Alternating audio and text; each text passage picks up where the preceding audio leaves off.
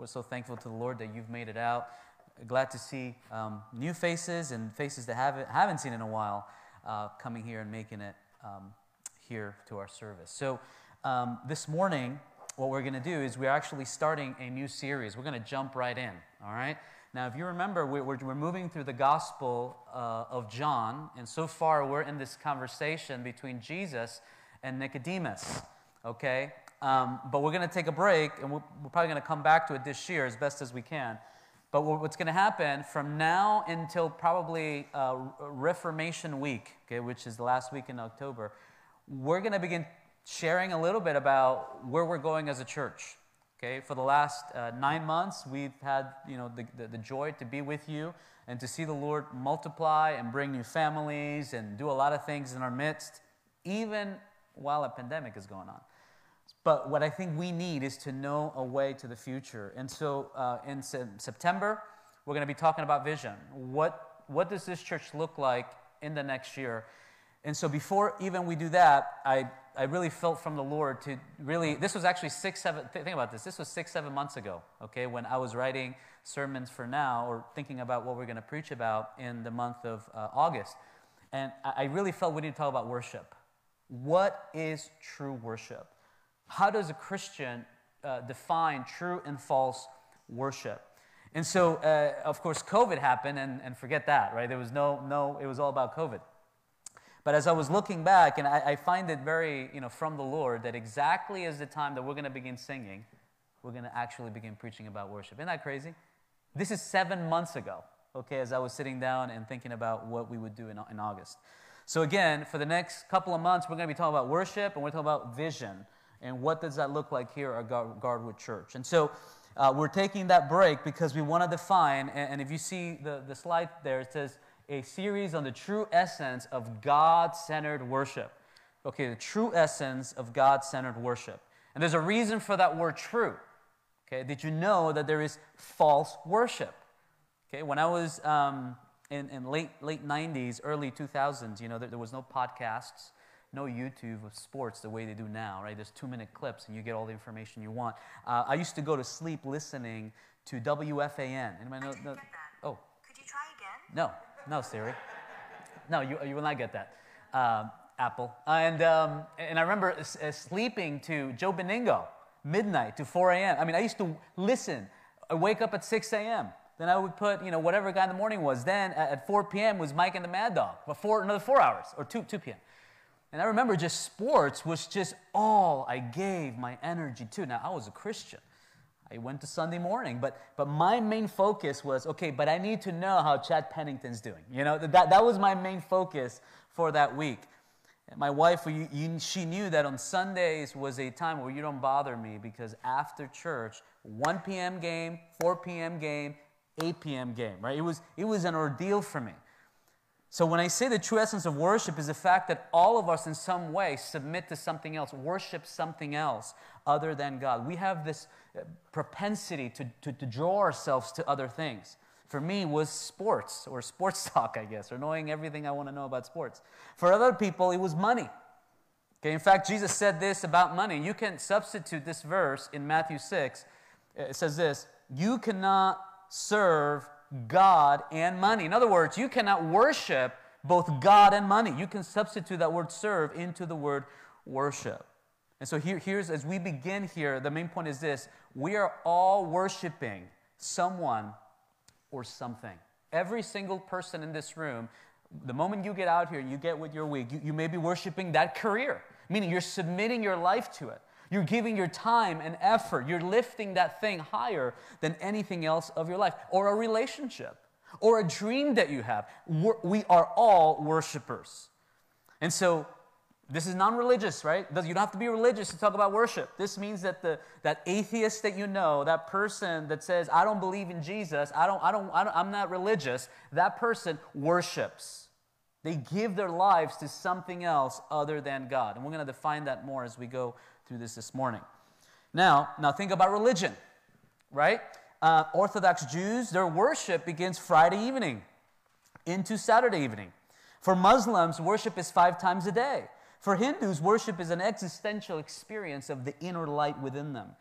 Okay, so here's what you have. You have religious, non-religious, all people worship. We're all worshiping someone or something.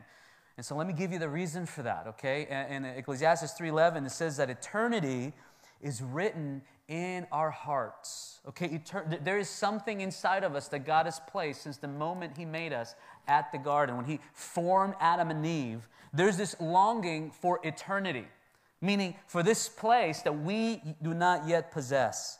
We feel the need to find ourselves in our work and in this age because there's a longing, which is why there's so many books about purpose right now. If you go to Amazon and you look at self-help, the first thing you'll see is how to find your purpose, or purpose-driven this, whatever it might be. And there's a reason for that. We're trapped in time. We're eternal beings living in this finite stage of time. We desire to understand our place in humanity. There is much more to this than just this. So within us, there is this longing, if I could say this, to tap into eternal things. In other words, if I could say this, worship God. There is a longing inside of us to go deeper than now. And so internally, we're being motivated to worship God. Internally, we're being motivated to look higher.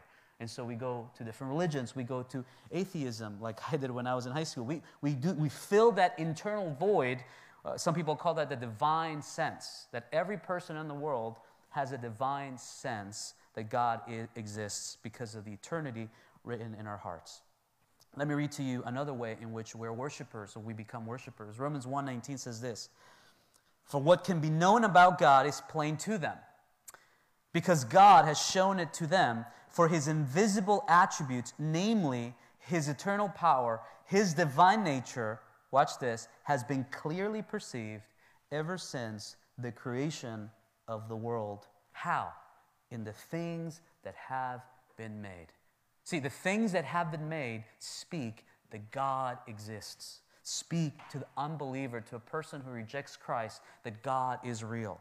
And so you have these two aspects of this internal motivation, if I could say this, internal revelation, that tells you that God exists, right? And then you go hiking and you see this beautiful peak, right? Or you see this beautiful picture and you go, wow, like how did that happen? Or you look at a sunset, you think of the beauty of the world, or of the life in the womb, and you just go, how does that happen? Just ask a doctor. A true doctor would tell you, like, there's so many things that are incomprehensible when it comes to our physiology and life. And so from the inside, there's a witness, eternity, worship God. From the outside, right, Psalm 19 says this, "The heavens declare the glory of God, the sky above proclaims His handiwork.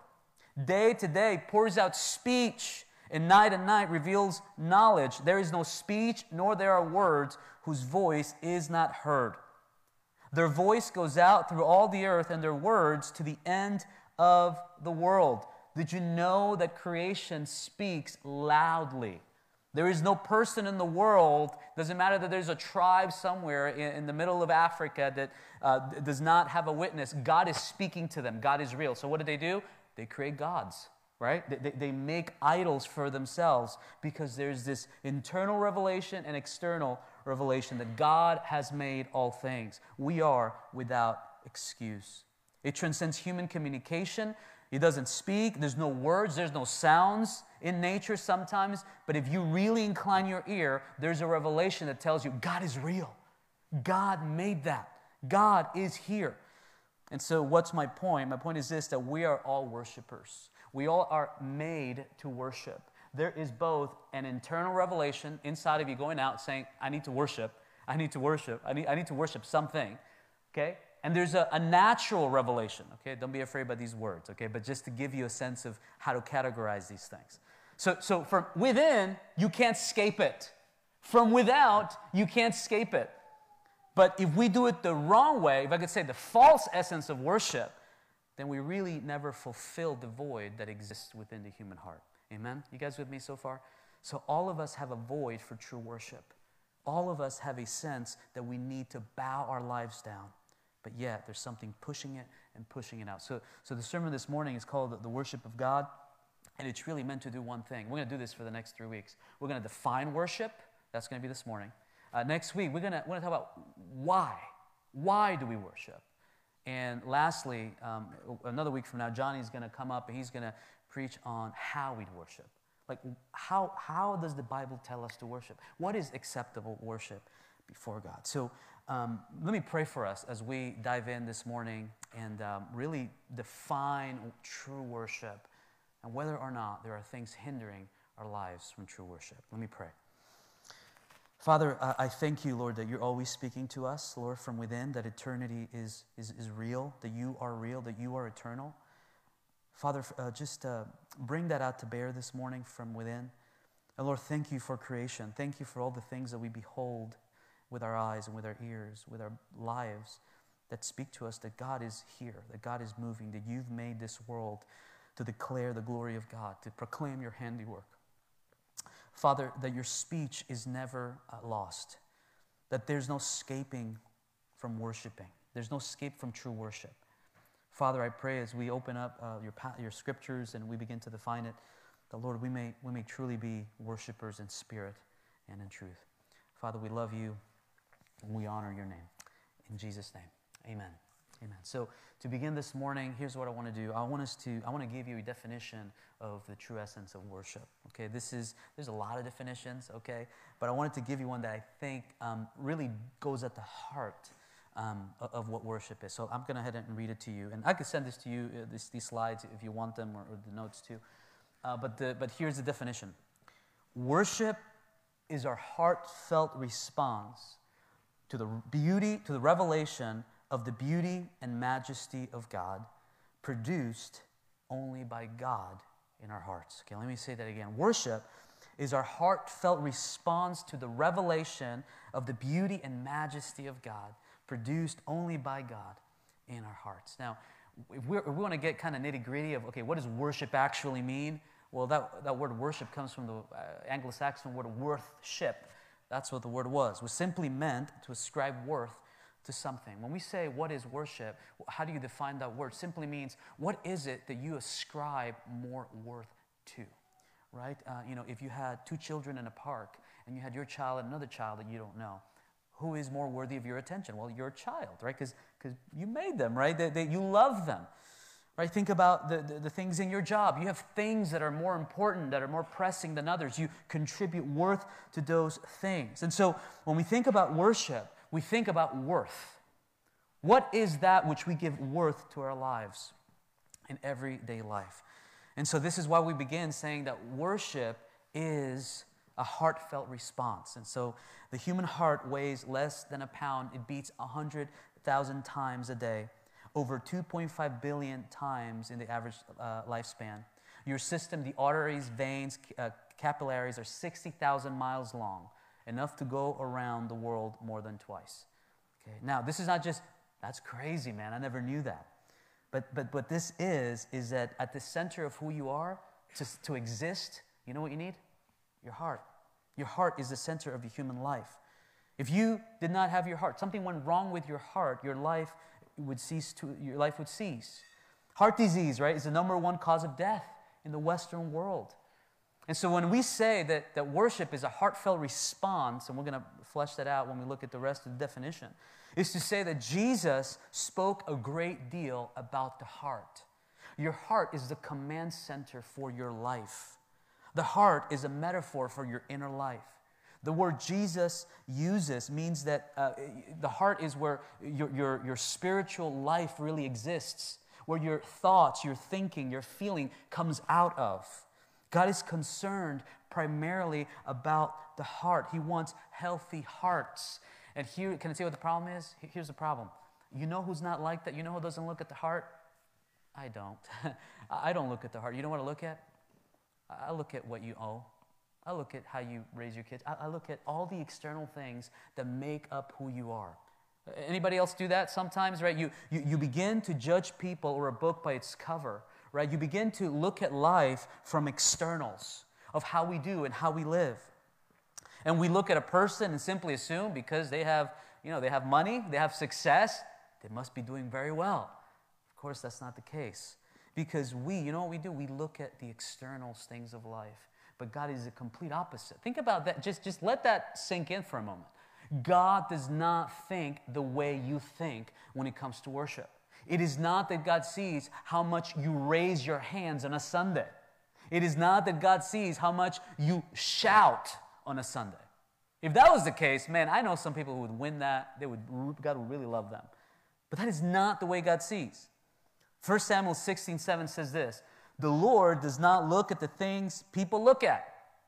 People look at the outward appearance, but what does the Lord look at? The heart, right? Think about this. If you were to ask, you go, okay, what is the one thing that we want to get right in our relationship with God? What is the one thing that God is after? He's after, just a nice church? Maybe. Sure, in there somewhere. Maybe he wants me to live whatever life, a perfect biblical life. Yes, that's true. But more importantly than all that, what God wants is for you, if he wants to look at your heart and your response of the heart. Here's why. Mark 7, verse 21 and 23 says this, for from within, and here's the key, out of the heart come out evil thoughts, sexual immorality, theft, murder, adultery, coveting, wickedness, deceit, sensuality, envy, slander, pride, foolishness. He summarizes here, all these evil things come from within and they defile a person. Okay, if you've been married for some time, we're really good at blaming the other person, aren't we? Well, it was your fault. You're the one that did it. We live this life of just blaming each other and never doing what? God's looking at my heart, though. It's from my heart. This is where all this is coming from. And so when we say that worship is a heartfelt response, it means this, that there is no response that you produce, that you give, that is not first produced in your heart. It is not that the worship was just awful or the church was just not very cool. It is that our hearts are not tender to the Lord.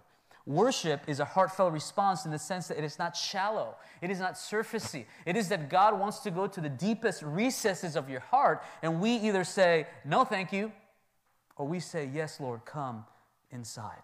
It is the deepest place of our souls. It is deeper than your relationship with your wife, than your children. It goes way deeper than that. It is to the very person of who you are. To give Jesus the supremacy, the primary place in our lives, is not merely done in words or statements. It's not just about doing things for God, but it's about letting that truth go right here in our heart. And from that place, all these other things will be fleshed out. Let me give you an illustration. Even this morning, a practical illustration of how that works. This morning, we're going to read the Bible. You're going to hear a sermon. You're going to hear really, worshipful music. We read Psalms and some hymns. Now, let me just say this. That doesn't necessarily mean you worshiped. Okay? That doesn't necessarily mean you worship. Here's why. You can be sitting and reading the Bible and hearing somebody preach, and your heart's still what? Like a rock. Your heart's still not soft. We may speak that we come and worship God together, but worship is an internal reality that God has to do through His Spirit, because it must be a response from your heart. So here's kind of the first part of this definition. The worship is a heartfelt response. Worship is your soul bowing down before God. It is not just your physical body, but it is your soul. Adoring Him, contemplating on who He is and what He has done. In fact, the root word for that word worship in the Old Testament, when you pick it up, it's always bowing down, bowing down. And so our hearts come with all this baggage, with all this stuff that's just insecurities and issues, self-image, insecurities, anger. It has all, and then we come and we go, I'm just bowing that down to you because you are greater than those things. Amen? It's not easy, friends. Trust me, I get you. Okay, I failed in so many ways that there are times where I come before God and I go, I don't want to show you that part of my heart. That's like a private thing. Because if I show you, I'm ashamed of what you'll say. But that's not the way God works. We come and we worship because He is greater than that problem, than the issues that we have. And so we bow down before God. Okay, so that's one. Worship is a heartfelt response. So let's continue here. So again, let's read the definition again. Worship is our heartfelt response. It begins at the heart, but to what? What is it responding to? Is it responding to really cool music, right? To great musicians? Is it responding to just a great one-liner that Omar gave? Is it responding to just how nice the church is? What is it responding to? To the revelation of the beauty and majesty of God. To the beauty and majesty of God. You see, we worship only that which we love. The truth is that most people do not find the person of God worthy of exaltation and adoration. You know what's more exciting? Moving up in my career. What's more exciting? How successful I could be. You know what's more exciting? Just my own thing. Sports. That was for me. I mean, just being drenched in that. That was way more important than the adoration in my heart for God. And so there is a love problem. And here's why. Because we love other things. If you're not giving a heartfelt response to God, I'm telling you right now, someone else is getting that heartfelt response. Or something else. Someone or something else. And here's what we call that. We call that idols. We create idols in our hearts, and so we worship these idols. But here's what's scary. You ready? Here's what you're naturally going to see about idols. It's not just that we worship idols, but that all of us will become like the idols we worship. When I was listening to sports radio over and over again, you know what came out of my mouth? Sports. when I was obsessed with career, you know what came out of my mouth? My career. My longing, my dream, and all me. That's what would come out. Now, we objectively don't see that, right? Because we're like, I'm pretty good. I'm a pretty good person.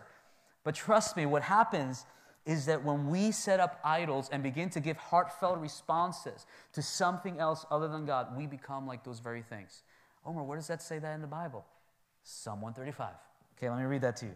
And it says this, the idols of the nations are silver and gold, the work of human hands. They have mouths, but they do not speak. They have eyes, but do not see.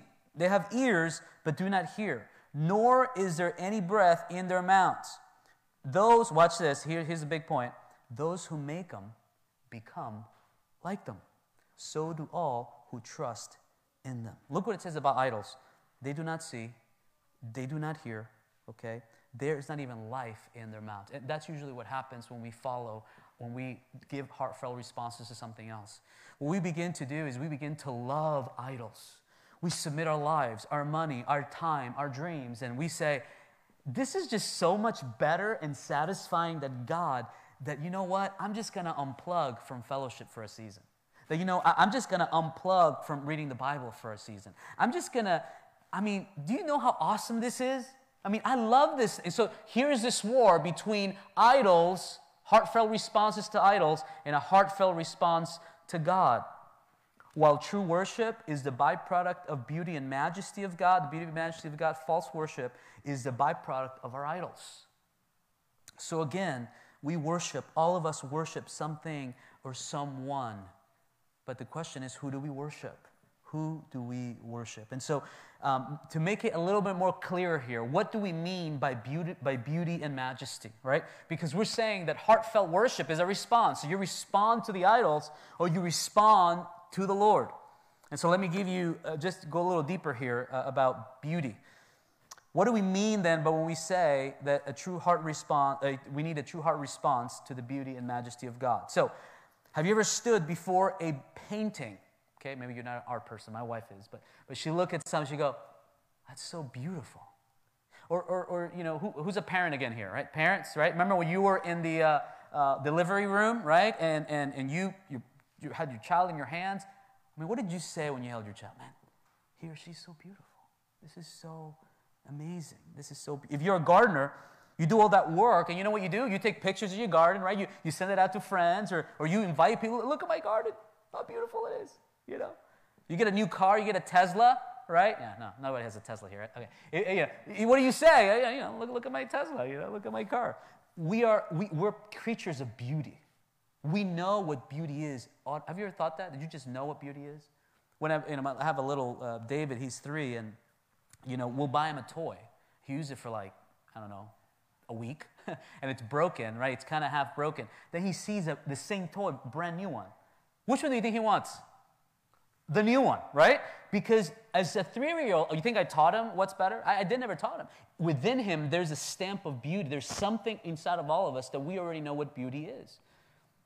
Okay, we respond to beauty. God, now think about this, God is eternal. And so the way we define beauty is the fact that He is eternal, that beauty is an eternal concept, comes from God and given to us. We don't teach it, we just know it. This is why you can go to an old house and we renew a house, right? We build up, make it beautiful. Because beauty is wrapped up in God himself. If God is eternal and beauty does not come from us, beauty comes from God. John Piper puts it this way: God himself is the absolute original pattern of all beauty. Okay? So then the question is, all right, that's kind of ethereal, Omar. What do you mean God is beautiful? I mean, that's just a big concept. Well, let me tell you this. Before Christ, many of you, can I tell you what your life was like? Was kind of trashy. Wasn't that good? Your life probably had a lot of issues, a lot of pain. If we could say this, it wasn't very beautiful. But then Christ met you, right? And then you began to walk in a different light. And you know what your life became? Beautiful. And so when we think about how is it that God is beautiful, I want you to think about this. Think about his wisdom in your life. Think about how he holds the earth in his hands, the seasons of time. Your life, how he's carried it, not without problems, right? We've had a lot of issues. But think about how he sustained your life, how you're alive to the wisdom of God even now, and all the things that have happened in your life to be here at this point. That is a work of art. That's not something you could have done. And that's really what beauty is, isn't it? The fact that we can't do anything, but God does it for us. So we respond to God as we become in awe of his attributes, of his character, his wisdom, his power, okay, his eternality. We become in awe of this person who is so far greater than us that when we look at him, we think of what's behind, like, what is he? Who is he? That is beauty. Everything becomes clear when we gaze at the character of God and the attributes of God. So then, how is he beautiful? God is beautiful in all that he is. And that concept is not meant to be ethereal, but think about all that he's done personally in our lives. So we respond to his beauty. So that's one. Culture responds to the temporary beauty. We respond to the eternal beauty found only in the person of God. Okay, so what else? We respond in majesty. Now, majesty should give you a royal term, right? You think, the queen, majesty, but it denotes authority, power, and reach. So when we say we respond to his majesty, we mean that he is so much more powerful than me. He can do so much more through a weak prayer than you can do with all your strength. God's scope of power and reach is far beyond what you can comprehend. This is why when things are really hard for us, we go to the Lord and we think of his majesty. Okay, Psalm 8, verse 1 and 2 says this: O Lord, our Lord, how majestic is your name in all the earth. You have set glory above the heavens. Okay? It says this, so, think about God, the name of God. There's no other name like it. Okay? He is way more important than we are. Okay? If you were at the line of DMV and you were to say, Omar Villacruz, please, show up at line 3. Yeah, all right, just go, show up. Nobody would say anything, right? But if you say, hey, Peyton Manning, please show up at line 4, ears will perk up, right? Because he is, what do you think when you think about a guy like that, right? Skill, right? Hall of Fame. You have these attributes that you think of him. Well, that's how, if I could say this in a way different sense, God is. God's name is so much more majestic than who I am, and therefore I bow down before this reality. In Psalm 2, it says that the voice of the Lord is powerful. Okay, the voice of the Lord is powerful. How many times have you made promises that you didn't keep? How many times have you spoken and the words just go out to the wind? How many plans have you made that you haven't kept? The Word of God is majestic. He keeps them all. He's able to do that. His scope and reach is far wider than what you know. Psalm 104 says this: you are clothed with splendor and majesty, covering yourself with light as a garment, stretching out the heavens like a tent. Watch this. He is all majestic. There is nothing that God does that is small. I know that this morning you come into church, you have in a car, might be just like, well, that's just regular day. Everything is sustained by God. Your marriage is being held together by God. Our children are being sustained together by God. Our faithfulness in Him in this season of pandemic is being sustained by the beauty and majesty of God. If we do not see that, then we will never respond in true worship. You guys with me so far? Yeah? Amen? So when we think about worship, I want us to think about heart response. It comes from within. It comes from, but it's a response that is not to idols in our lives, not a response to what we want to hear, but it's a response to the beauty the character, the attributes of God, and to His majesty, the power and reach of all that He says and all that He is. So let me read again the definition here that I have for you. Worship is our heartfelt response to the revelation of the beauty and majesty of God. And here's where we're going to kind of finish here. Produced only by God in our hearts. Okay, now that's important here. Okay, our worship, our bowing down before the glory and majesty of God cannot be forced. Okay, force your kids, to worship God. You'll see what you get. Okay, means our emotions, our thoughts become submitted to Him only by His power. Our response of worship is not something we could go here. All right, guys. So we want everybody lifting their hands every Sunday. We want everybody reading the Bible. And we want everybody to just have this incredible time with God. And here's what we're gonna do. First, we're going to put some really cool spiritual music to be really instrumental so that people can emotionally get soft. And then we're going to give this really emotional sermon. Believe it or not, there are strategies, you can Google this, strategies to get people to be emotionally involved in the worship of God. We're not saying that. I don't have the skill, power, neither does a worship team, to get you motivated, to get you to respond to God. You know who does? God does. And so when we gather, when we think about worship, it is not us. It is God doing the responding in our hearts. It is the Spirit of God fanning the flame that's within, telling us God exists. Look at God is outside. He is inside. We see His majesty. We see His beauty. We just go, oh man, yes, He is real. I want to worship. In Acts chapter 9, we see this so clearly in somebody's life, in the life of Saul. Saul was a persecutor of Christians.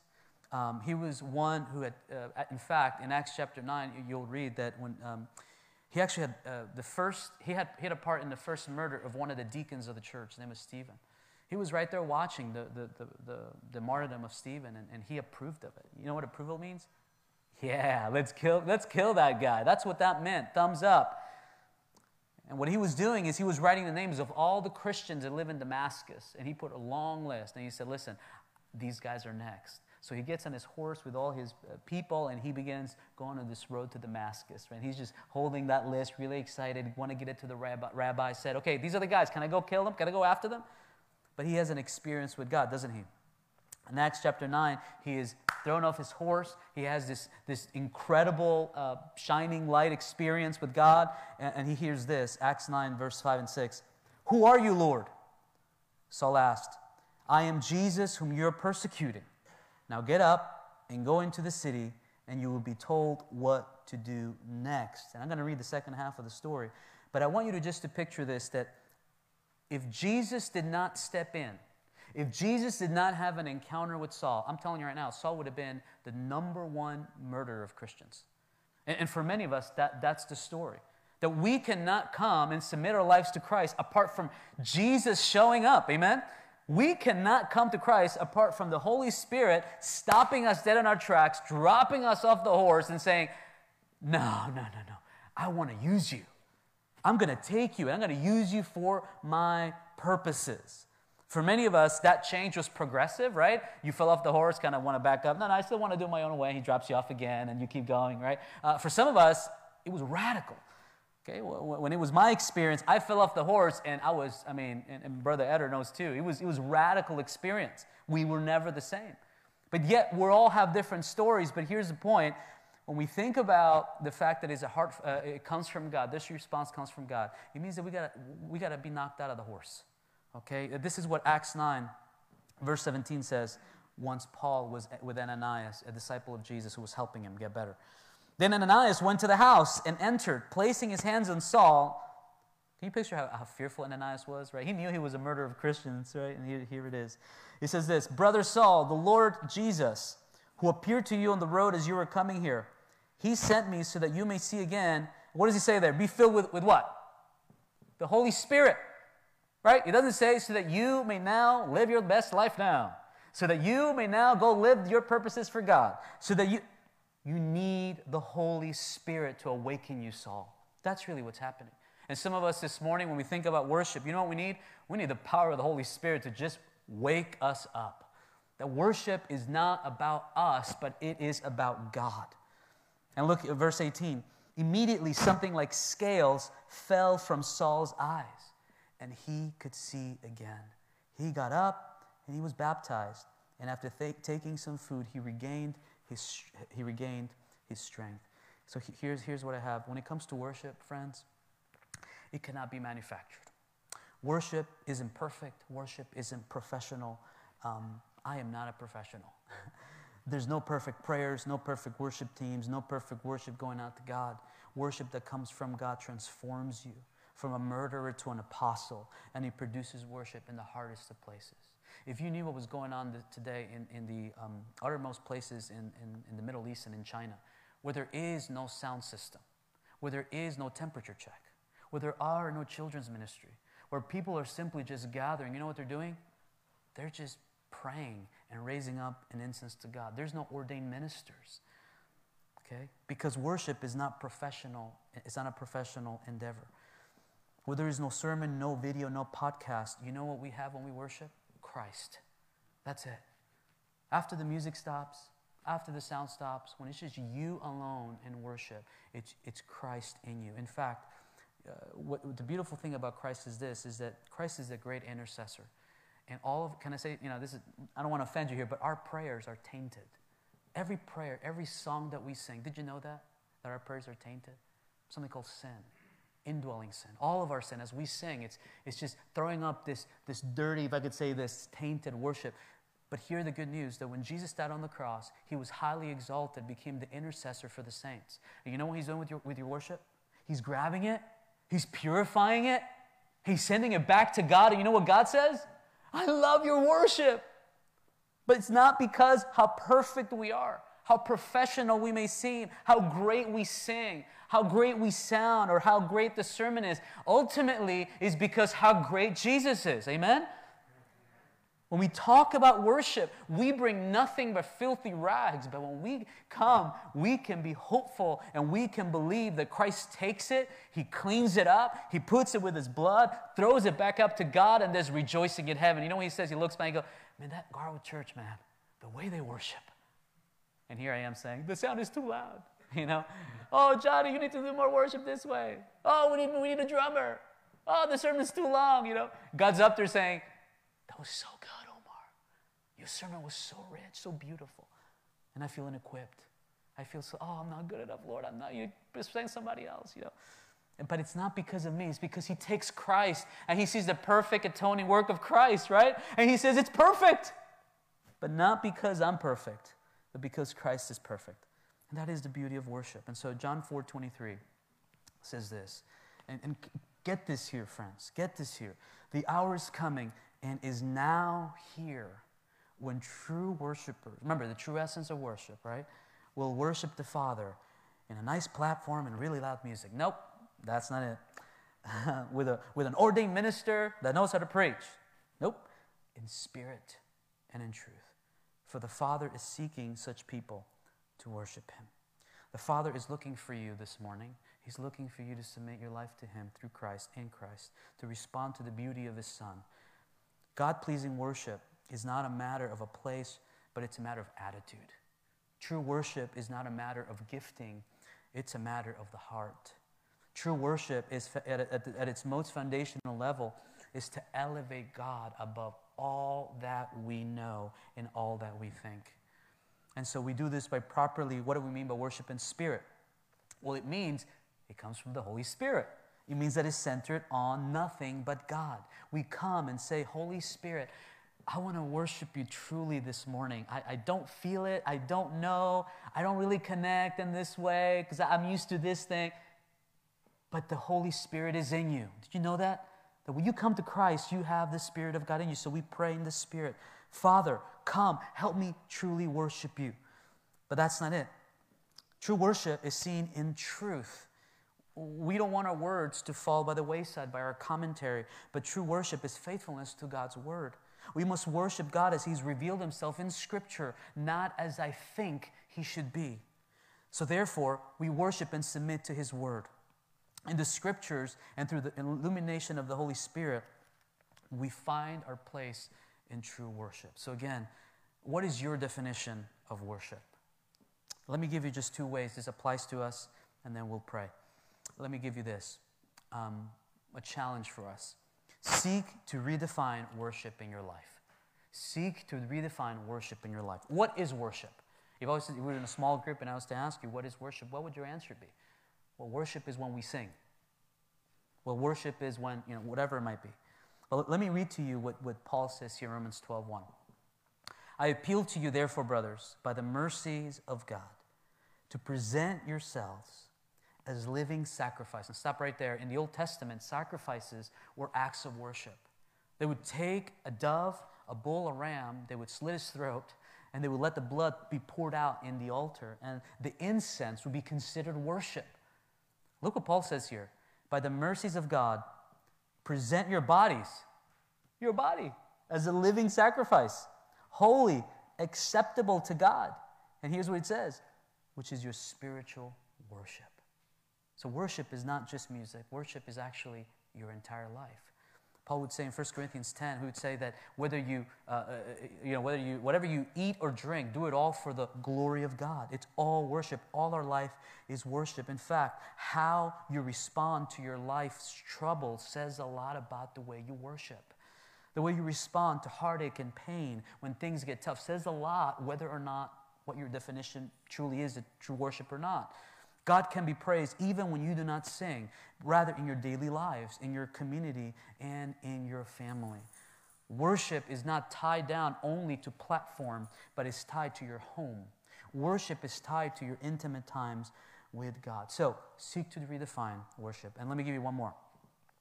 And this does take work here. Ready? Tear down the altars of worship. Tear down other altars of worship. What are the things that you need to bow down before the Lord? I remember meeting a couple of brothers who really impacted me. When I would sit with them on a Sunday morning and they wanted to meet on a Sunday, and I would remember they would be just fellowshipping with each other, reading the scriptures together, challenging one another. And I was like, I got to catch the Jets playing though, so I'll meet back with you. Because that's how my mind was. As I began to be with more mature men of God, I began to be challenged. I began to say, man, I want that. I want true life of worship. Worship outside of the building and worship at home in all the places in which I live. But that requires work. That requires you grabbing that hammer and tearing that thing down. That requires you grabbing anything you got and reestablishing the true altar of worship in your life. And so this morning, as we think about the definition for worship, I want you to remember this, again, our definition. Worship is a heartfelt response to the revelation and of the beauty and majesty of God, produced only by God in our hearts. Would you bow your heads down with me? I just want to pray just for a moment with us. Do you mind if I pray? I'll pray.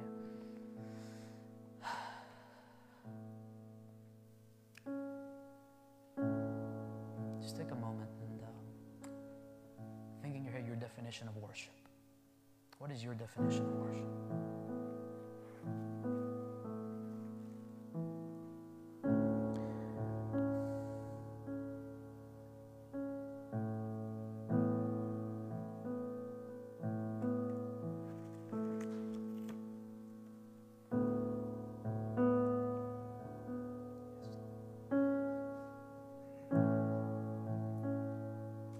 I just feel there's people here who just feel lost, who need to reconnect with God in worship. Don't feel God anymore. I just want to encourage you this morning. Turn your face to the beauty of God. Turn your face to the majesty of the Son of God. Your worship is beautiful before God, and its brokenness and its pain, and maybe you don't even understand what you're feeling. The Father's here, saints. Jesus is here with arms wide open, desiring our messed up worship and making it glorious before the Father. Father, I pray for my brothers and sisters that as we begin this journey together of singing again, begin this journey of having vision for our church, Lord, that we may make worship a central piece of our culture, a central piece of what we believe is important in the local church.